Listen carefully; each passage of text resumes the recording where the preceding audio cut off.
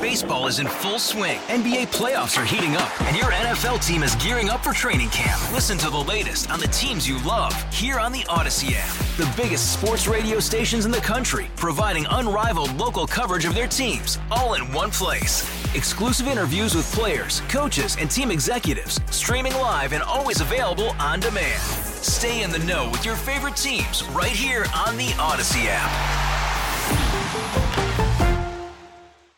The Pennsylvania State Police did release the annual Thanksgiving holiday crash and enforcement report. During the Thanksgiving travel period, which was November the 22nd through the 26th, the 26th being Sunday, right, there were 979 vehicle crashes, resulting in 4 fatalities. They do say alcohol a factor in 73 crashes.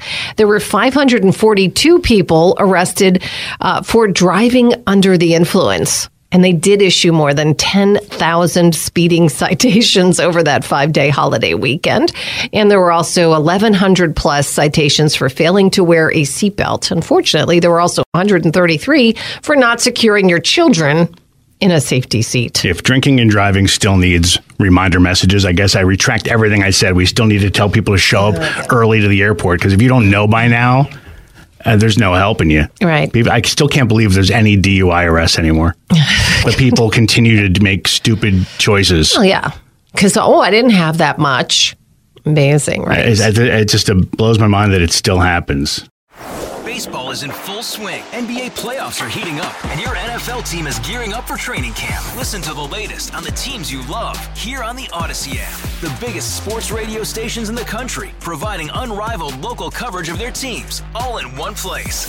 Exclusive interviews with players, coaches, and team executives, streaming live and always available on demand. Stay in the know with your favorite teams right here on the Odyssey app.